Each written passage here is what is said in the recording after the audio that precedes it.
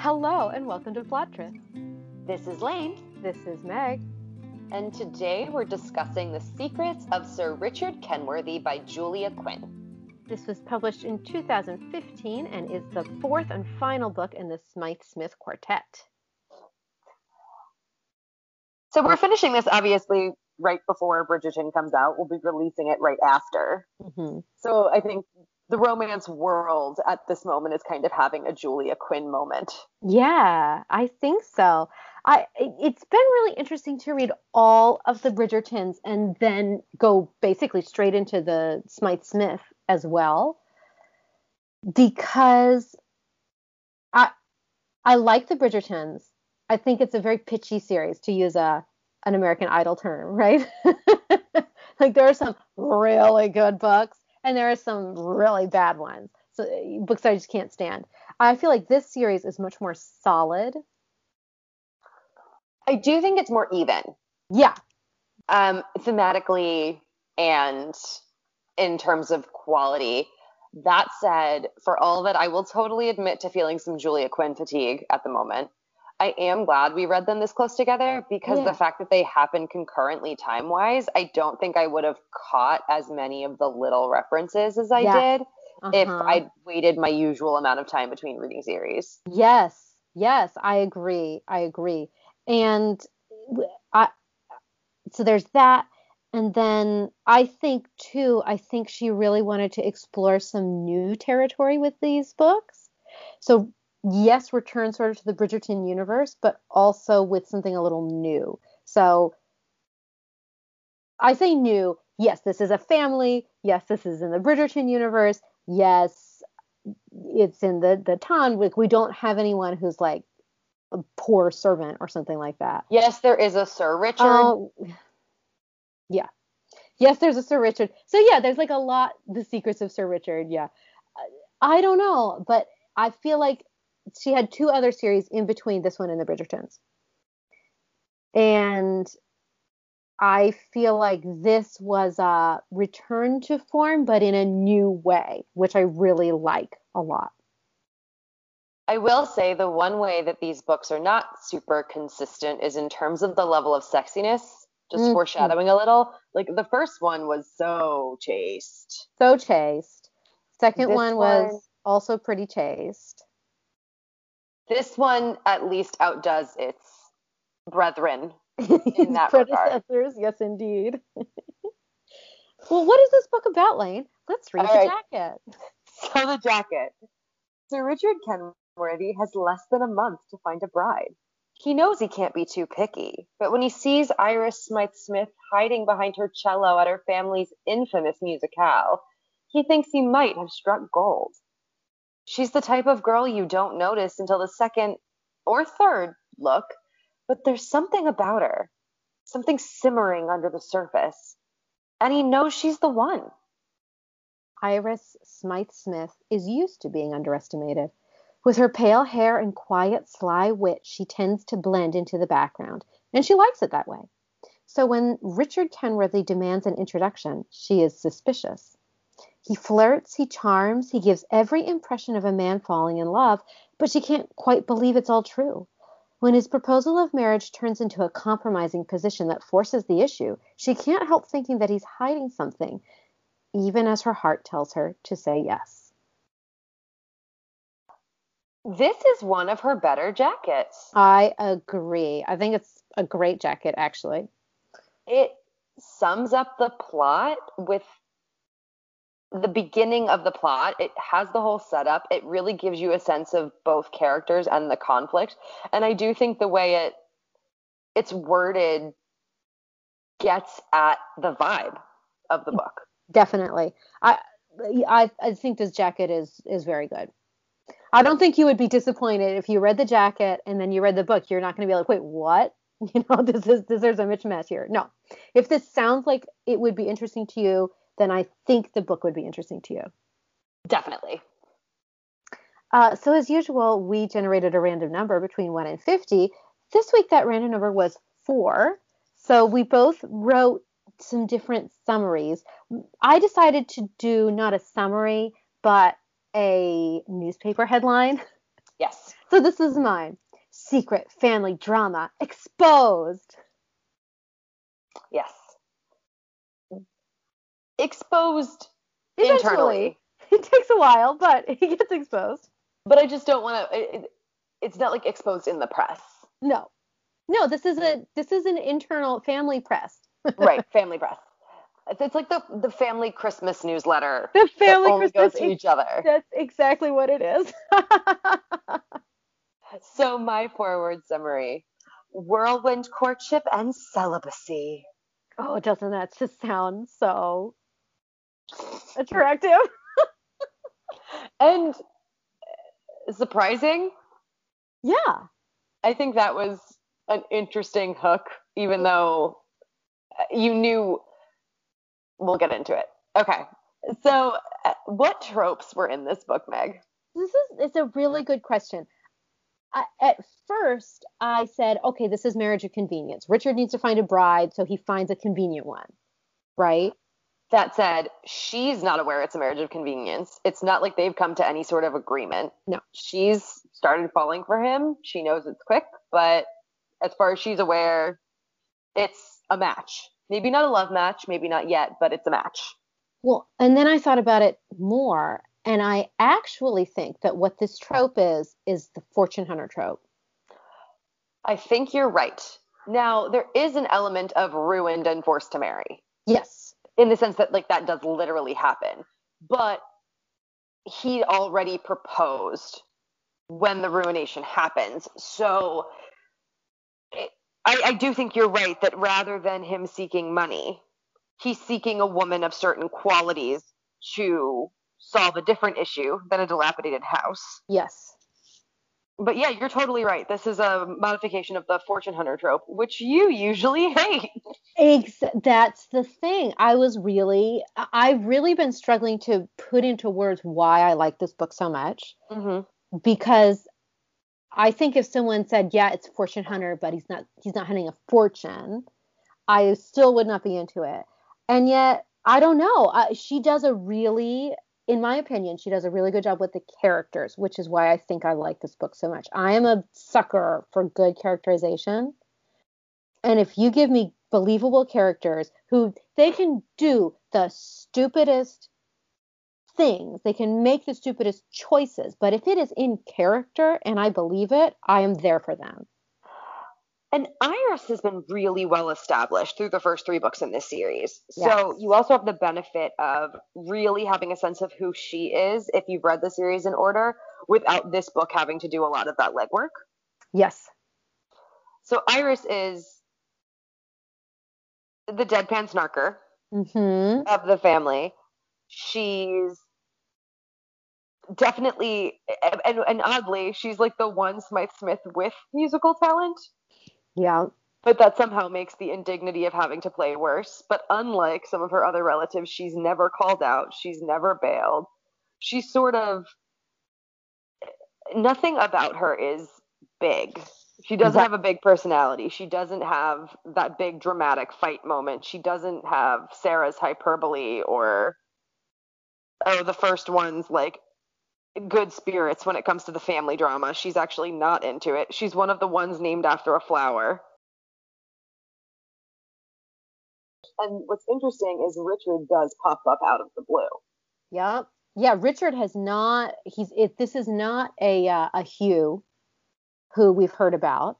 It's not Daniel who we heard about. So we heard about both Hugh and Daniel before their books. Yes. And the same with Sarah and Iris. We knew all about them before their books. But Richard appears out of nowhere. No one really knows anything about him. And his deal is he hasn't been in society for years. Right. Even though he's young and a sir. Mm-hmm. A baronet. Whatever. Because he's a sad, tragic orphan. Mm-hmm. His parents died unexpectedly when he was off at school. Mm-hmm.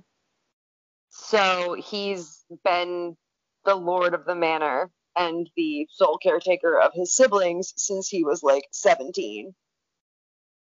Something like that, yeah. And he's got like family who helped out, and the girls went and lived with an aunt for briefly. But What's driven him back to town, nobody knows. It's a secret, as you may have guessed from the title of the book. Look, there's no false advertising here. Richard has got some secrets, and he keeps them a secret for most of the book. Even from the reader, except not really. Well, yeah, if you're not dumb, you figure, well, that's not true. It's not if you're not dumb. It's if you're paying attention to what you're reading and you care about his secret, then you probably figure it out. You figure it out if you've ever read a romance novel before. That also helps if you're an experienced romance reader. So, obviously, given that this is a Julia Quinn book in the Bridgerton universe, family is everything. Family's everything. Extended because he, as we mentioned, is a sad, tragic orphan, and the people he cares most about in the world are his sisters, and he would do anything for them. Mm-hmm. This is also a Julia Quinn, so you know that if there's any wedding night advice, it's going to be real bad. It was horrible. I feel like this was funny the first time in The Duke and I, and she needs to bury this now. Like, I don't need any more bad wedding advice. It was cute and funny once. The second time it was like, okay, which was in The Viscount Who Loved Me. Mm-hmm. I'm sure it happened in some of the books in the intervening years. So, what's interesting though is Violet Bridgerton is bad at giving marital advice because she's embarrassed. Mm-hmm. Iris's mother clearly doesn't love her father and clearly hasn't had any good, loving sexual experiences herself. So her advice is more bad from a place of ignorance, mm-hmm. which honestly just made it really depressing here, more than funny. Yeah, it was funny but depressing. I mean, I did like Sarah's advice. I really quite enjoyed it a lot, actually. And it's just did such a good job of highlighting the difference between the cousins. Yes. It was great. If you're going to give me character building bad wedding night advice, that's fine. Yeah, so I kind of wish the part with the mother had just been skipped. Me too. And it had just been Sarah and Iris. And I think then it would have been like, okay, fine, it's Julia Quinn, so there's a wedding night advice, but at least it was done differently and well. Mm-hmm. Anything for my sister? Another trope that appears in here.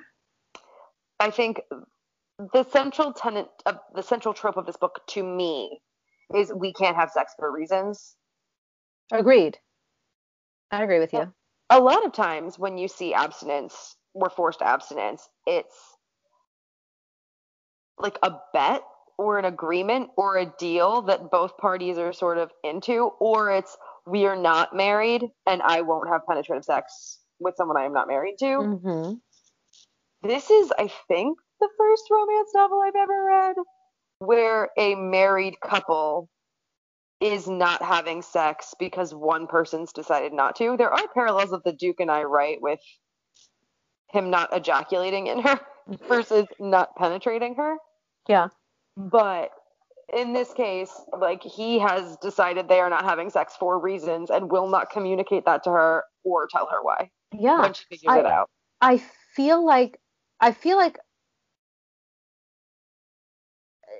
I have read one other one that was similar. Okay. But it's also different. Anyway.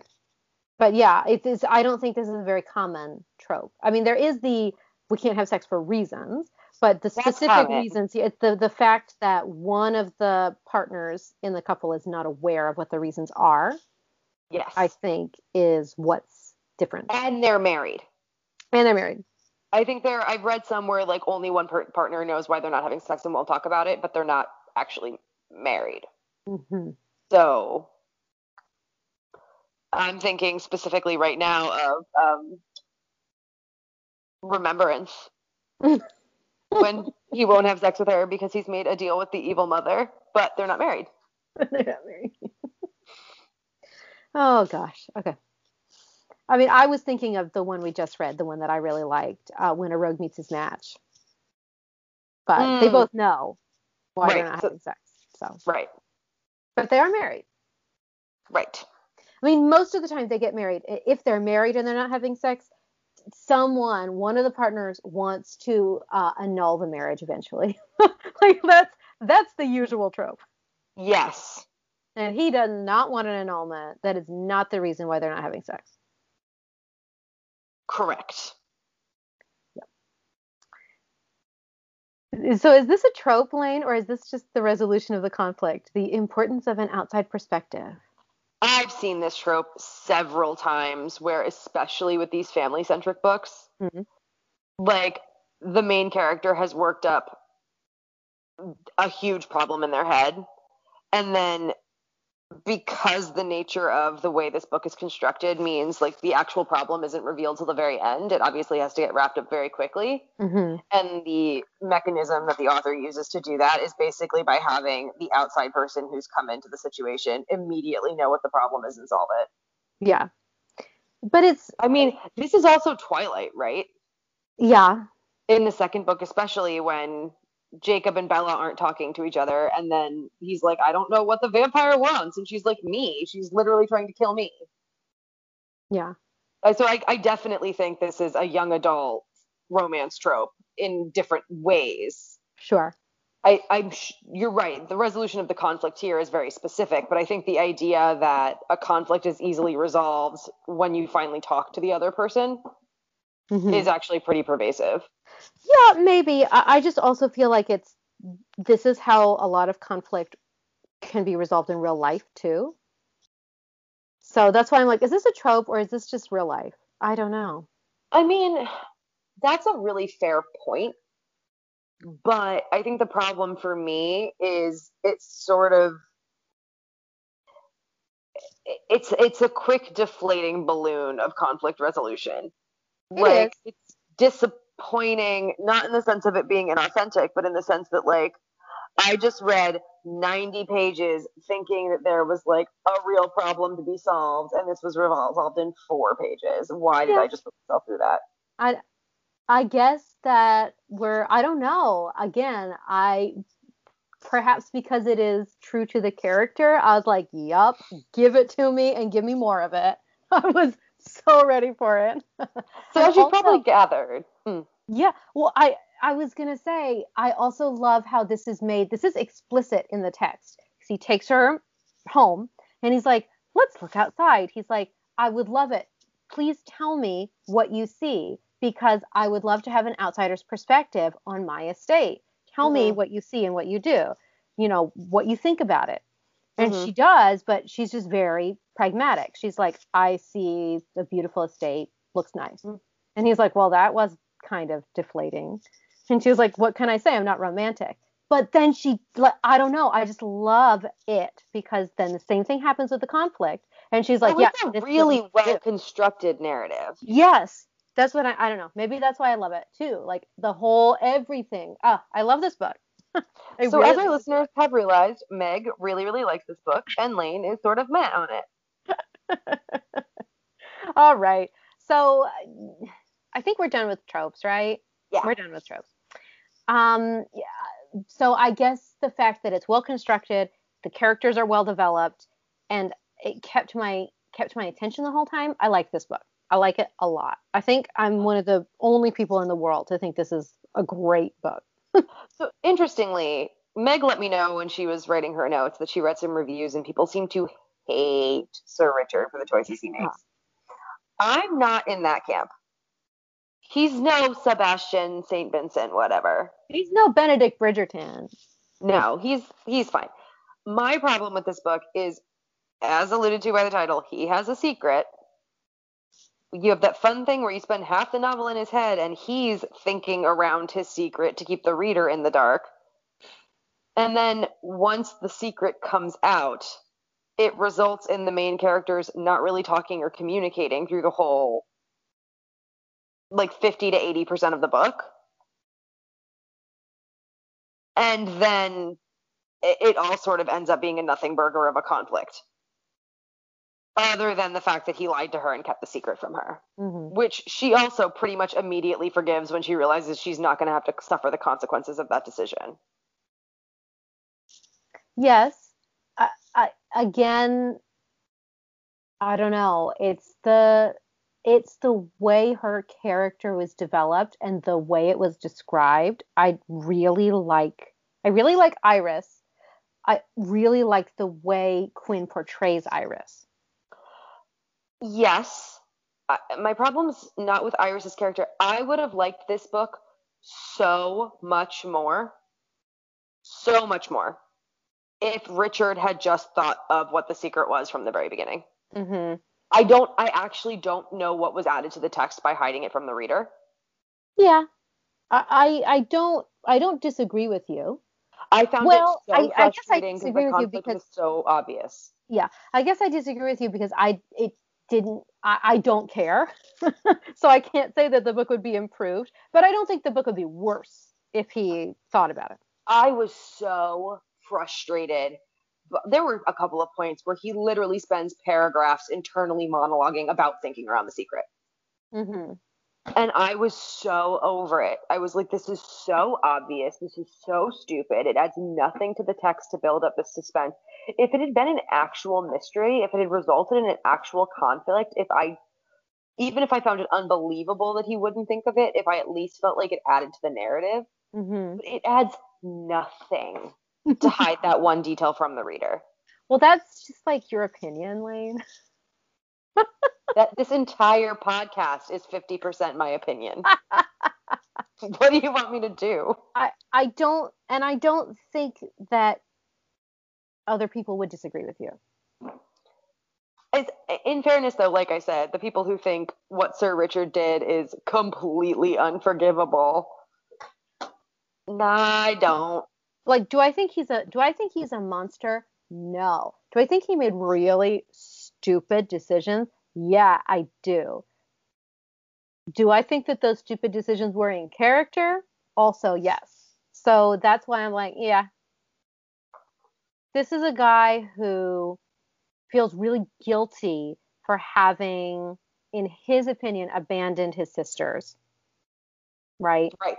And now what his driving force is to protect his sister, which leads him into just really making some really stupid decisions, like extremely stupid decisions.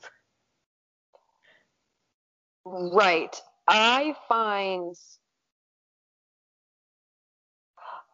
I think we're gonna have to do a spoiler tag version at the end because I do I want to talk about this more explicitly, but I don't Okay. want to ruin the twist for people who care and don't read a billion romance novels and don't pick up on it at like page 10. Okay, we'll talk about him later. Let's talk Yes. about the whole thing later. Let's see if there's other stuff that we do want to talk about. I guess for me, let's talk about the fortune hunter trope Okay. that is twisted. So the twist on the fortune hunter trope is he needs to get married. He needs a bride with certain qualities. So in the fortune hunter trope, he needs an heiress. Right. But here he needs someone for whom family is all important and who is very loyal and who is intelligent, basically. Those are the three qualities that he's looking for. Which I do like in this variation on the fortune hunter trope so often, or not even just the fortune hunter trope, so often grooms who are marrying out of a sense of obligation, whether it's Mhm. to get money or whether it's because they're a title holder and they know they need an heir, they literally think, I want a dumb woman. I want a woman I have nothing in common with. I want someone it's easy to leave behind, or like Yeah. I don't care about who the person is at all. Even at his most desperate, he's still thinking, at the very least, I will be spending time with this person for the rest of my life. Hmm. Like, he's not convinced it has to be a love match. This is not romantic at all. But at least he's like, I want someone I like spending time with and who is smart and can carry a conversation. And I liked that even at his most desperate, that was a priority for him because he Hmm. was recognizing that the alternative would be miserable. Yeah. So that's what he's looking for. And I think that's so he's looking for this person with these qualities. So yes, the fortune hunter trope, there is this person that you're supposed to be rooting for is doing something that's pretty shady and underhanded. And I think That is Sometimes. I mean, we've definitely read fortune hunter trope where everyone knows he's a fortune hunter and the woman knows when she signs up for it. right, but then that's not fortune hunter. Then it's a different trope. Okay. But it's true. Like I think we even talked about it. There was some book we read where they Yeah, were like, that's okay, true. it's marriage of convenience at that point. Yes, you're right. Yeah. You're entirely right. Okay. Thank you, Lane. I appreciate it. Fortune hunter isn't about money, it's about the deception. You are totally right. Yeah. And so that's what was interesting to me. So, and I think that's why I don't like fortune hunter tropes is that the guy he's doing something shady and the author has got to convince you that yeah, he did this shady thing, but it's for a good reason. So they have to say the ends justify the means. Right. Right. And I'm actually kind of don't believe that. I'm not an ends justify the means kind of person. I think the means are very important. You have to act Mm-hmm. ethically and blah blah blah. But anyway, that's my own philosophy. Well, and I do think if you can forgive someone for tricking a woman into marriage to save an estate, I would argue his motivation is at least more noble. Then Richards? No, than a traditional fortune hunter. Yeah, sorry, yes. That like Richard's motivation here in protecting his family is more understandable to me than just I want your money and think of you as secondary. Exactly. And I mean, he does think of her as secondary, and he explicitly thinks I need to find someone who doesn't have much other choice. Yes, that like won't be disappointed Right. in like isn't giving up a better option. Someone who he literally thinks someone who needs me more than I need her, Yeah. or so she would think, like socially. Well, and it's also interesting because how much of the last three books Iris has spent basically being like, I don't care who he is as long as I don't have to perform in this damn musicale again. Hmm. But when it comes down to it, she does have slightly more scruples, of course. Of course. But I don't know. So I after thinking about this for a long time, so after reading the reviews and after knowing that Lane had issues, some issues with the book, I really felt like okay, I have to figure out why I like it. And so I think that I like this book because the characters are good, because it's well constructed and well written, and thirdly because it takes a trope that I don't love and makes it something acceptable. It's definitely an improvement on the fortune hunter trope, for sure. Yeah. I mean, do I love it? No, but it was interesting to me. Yeah, I don't think you love the choices he made, but you understand them in the context of the book. Exactly. Exactly. And they are over the top, ridiculous, stupid choices, Yes. which I kind of love. Like, I love over the topness in a romance novel. I really wish I could read this book without the evasive thought process. Yeah. I really do wonder how much that would change it for me because I just felt so frustrated reading it. Yeah. And I wonder if that frustration had disappeared. Yeah. How I would have, like, if I'd be kind of viewing the thematic elements as in the same way you are. Yeah. Well, and I think this is something that we've actually had disagreements, not disagreements, but we have differing feelings on this issue and have from the very beginning from Yeah. other books that we've read together. So I knew it would be an issue. Yeah. I mean, But once again, I am predictable. So, did anything about this book actually offend you or bother you? like actually offend me or bother me? No.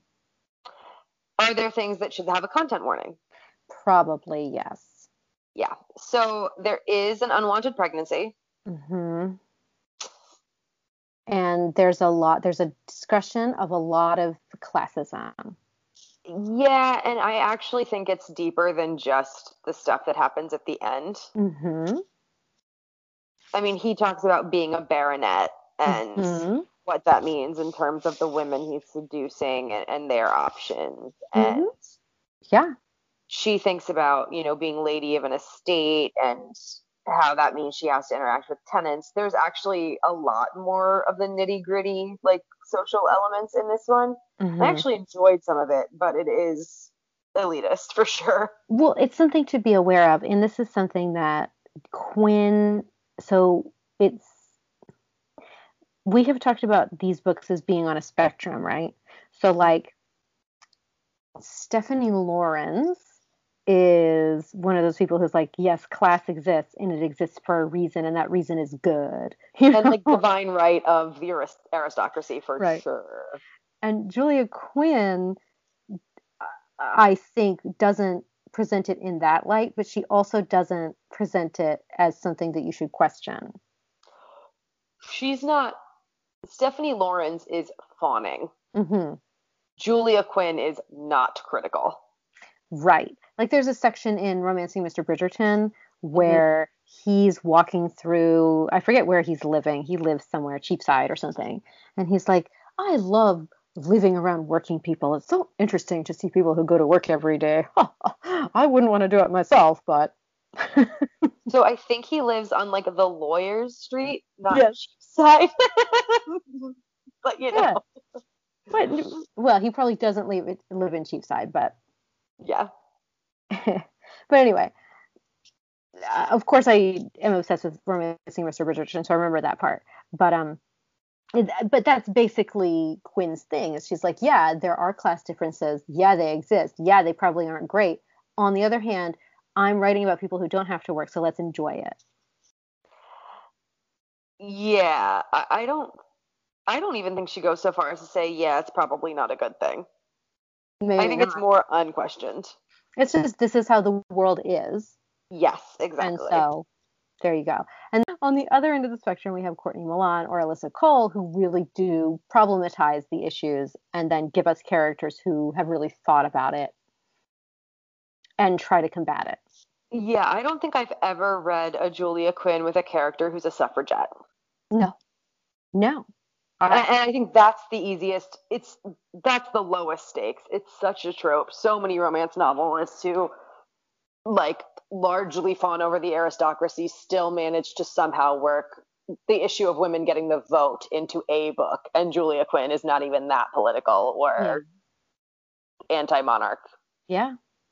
I mean, I would put Lisa Kleypas at basically the same level as Julia Quinn, except that she has several working class heroes. Yeah, and I would argue more feminist heroes. Yeah. Explicitly, yes. But anyway, I guess that's just it did not offend me, and like Lane said, there were parts of the book that I thought were really interesting, actually, because of the way it was handled. Do I think that every book has to be a critical gaze of class and society? No, I don't. No, it's just I don't know. I think it was a really noteworthy part of this book that wasn't the main plot. Mm-hmm. Yeah, exactly. Sexiness. So for a book that is pretty celibate, it is also very sexy. Yes. So poor Sir Richard has this problem. He has married a woman to assist him with a problem he has. And we can't tell you what that problem is until we get to the post-spoiler section. But the second he marries her, he realizes the kiss he gave her to compromise her basically blew his mind. That he really wants to have sex with her. Being in proximity with her is agonizing. Yeah. However, for reasons having to do with his big secret, the union cannot be consummated for quite some time. For a while. And he is desperate and crazed knowing this. So the sexual tension in this book is dialed up to 11. Yes, and unfortunately, our heroine is not privy to our hero's inner workings. So she is getting increasingly frustrated and concerned that he does not want to have sex with her or that he might be gay. Yeah. And he feels the need to dissuade her of those notions. So there is a lot of non-sex sexual encounters. Mm-hmm. That said, that can still be very sexy. Yeah. And I guess this is one of the sex tropes. You know, the sex trope, which is, you don't think I'm beautiful. And it's like, oh, really? You think I don't think you're sexy? And then it leads to the sexual encounter. Well, specifically, it leads to her touching his penis. Well, that she touched That's always his like, penis here's the proof of my desire for you. It's here all the time. all the time. And she's like, yeah, the penises are just like that. And he's like, no, they're not. Not all Which the is such a time. trope. Oh my God, the number of female characters who have been like, is it like that all the time? Does it hurt? Around you, it is. Thank you so much, Meg. I love it. I love it. So But good. is that not always the answer? Is that not always the answer? Oh, and there's a whole lot of, like, speaking of more sex tropes, adjoining bedroom door drama. Yes. So many, and I love them every time. Every time, I'm like, yes. And I don't know, I love it. Me too. I love when the door is like symbolizes something. It's like the movie or the anime where the characters are on either side and they don't know the other one's on the other side and they're like touching through the door. I mean, that doesn't actually happen, but that's the vibe. She also has her entire trousseau, and she's wearing it with increasing sexuality, like Mm-hmm. increasingly sheer, increasingly like drapey, increasingly all of that. And he's like, not only this one was already irresistible, and now she's irresistible and wearing like a scrap of fabric, and I cannot. Mm-hmm. That's also a trope. So this book is pretty sexy. Is that what you're telling me? It's pretty sexy, but it's also a really fun exploration of a lot of sex tropes. Yes. Yeah. Yeah. I Because agree. there's so much not having sex. Yes. Well, and also like there's an almost sex thing, and he stops her because he's like, she would never forgive me if I let her do this, and she didn't know my secret. Mm-hmm. I also love, so we talk about what sex represents here, right?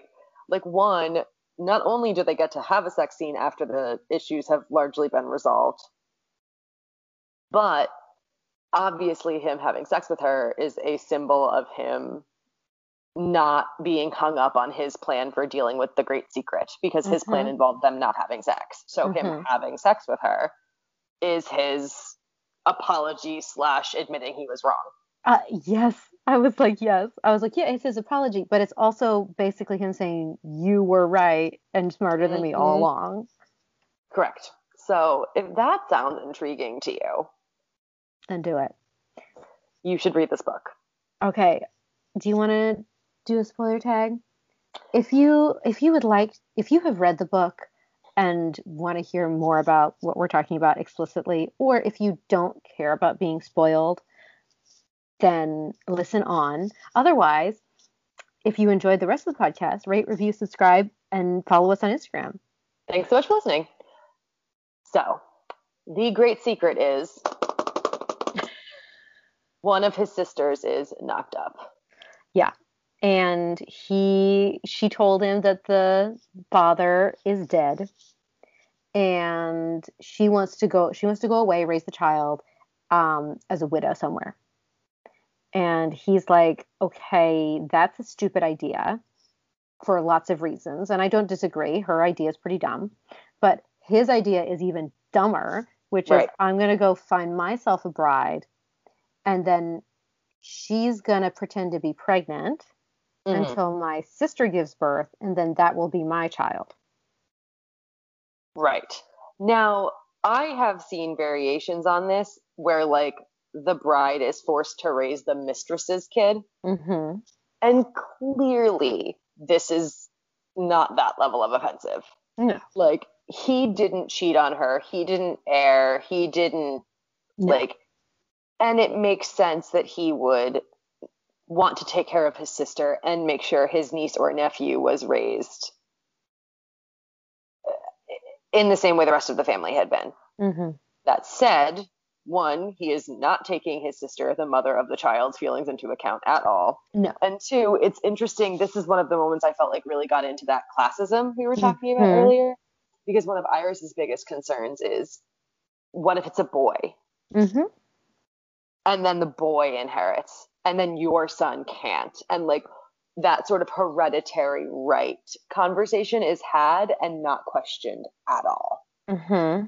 In terms of like, is it right that, like, he doesn't respond by saying, who cares? It's like, it's who the same is. blood, she's my sister.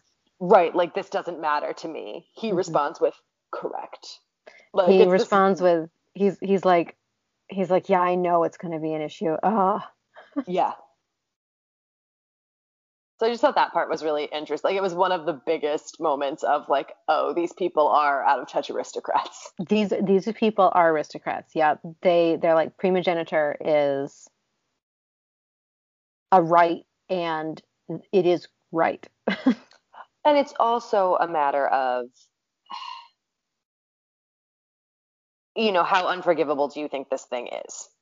Yeah. Because there's also the question of, not only are you going to force her to raise another woman's child, even if that woman is his sister who will still be around, blah, blah, blah, blah, blah, but you're also forcing her to marry into a family that is ruined, effectively. Like, if it gets out that the sister had sex out of wedlock and gotten pregnant, obviously that damages the family's reputation, that damages her little sister's reputation, that damages Iris's reputation by association. So not only has he like tricked her into being a part of the scheme, he's also, if you buy into the like family worth level of aristocracy, he's tricked her into being a part of a family that's been disgraced.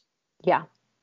Well, I do love, there are a few things that I really, really like about, not about the reveal, but about the conflict itself, which are, I really like, really interesting, are both of his sister's agency, right? So the pregnant sister, Fleur, she's not going along with his plan. So Sir Richard has come up with this really bad plan.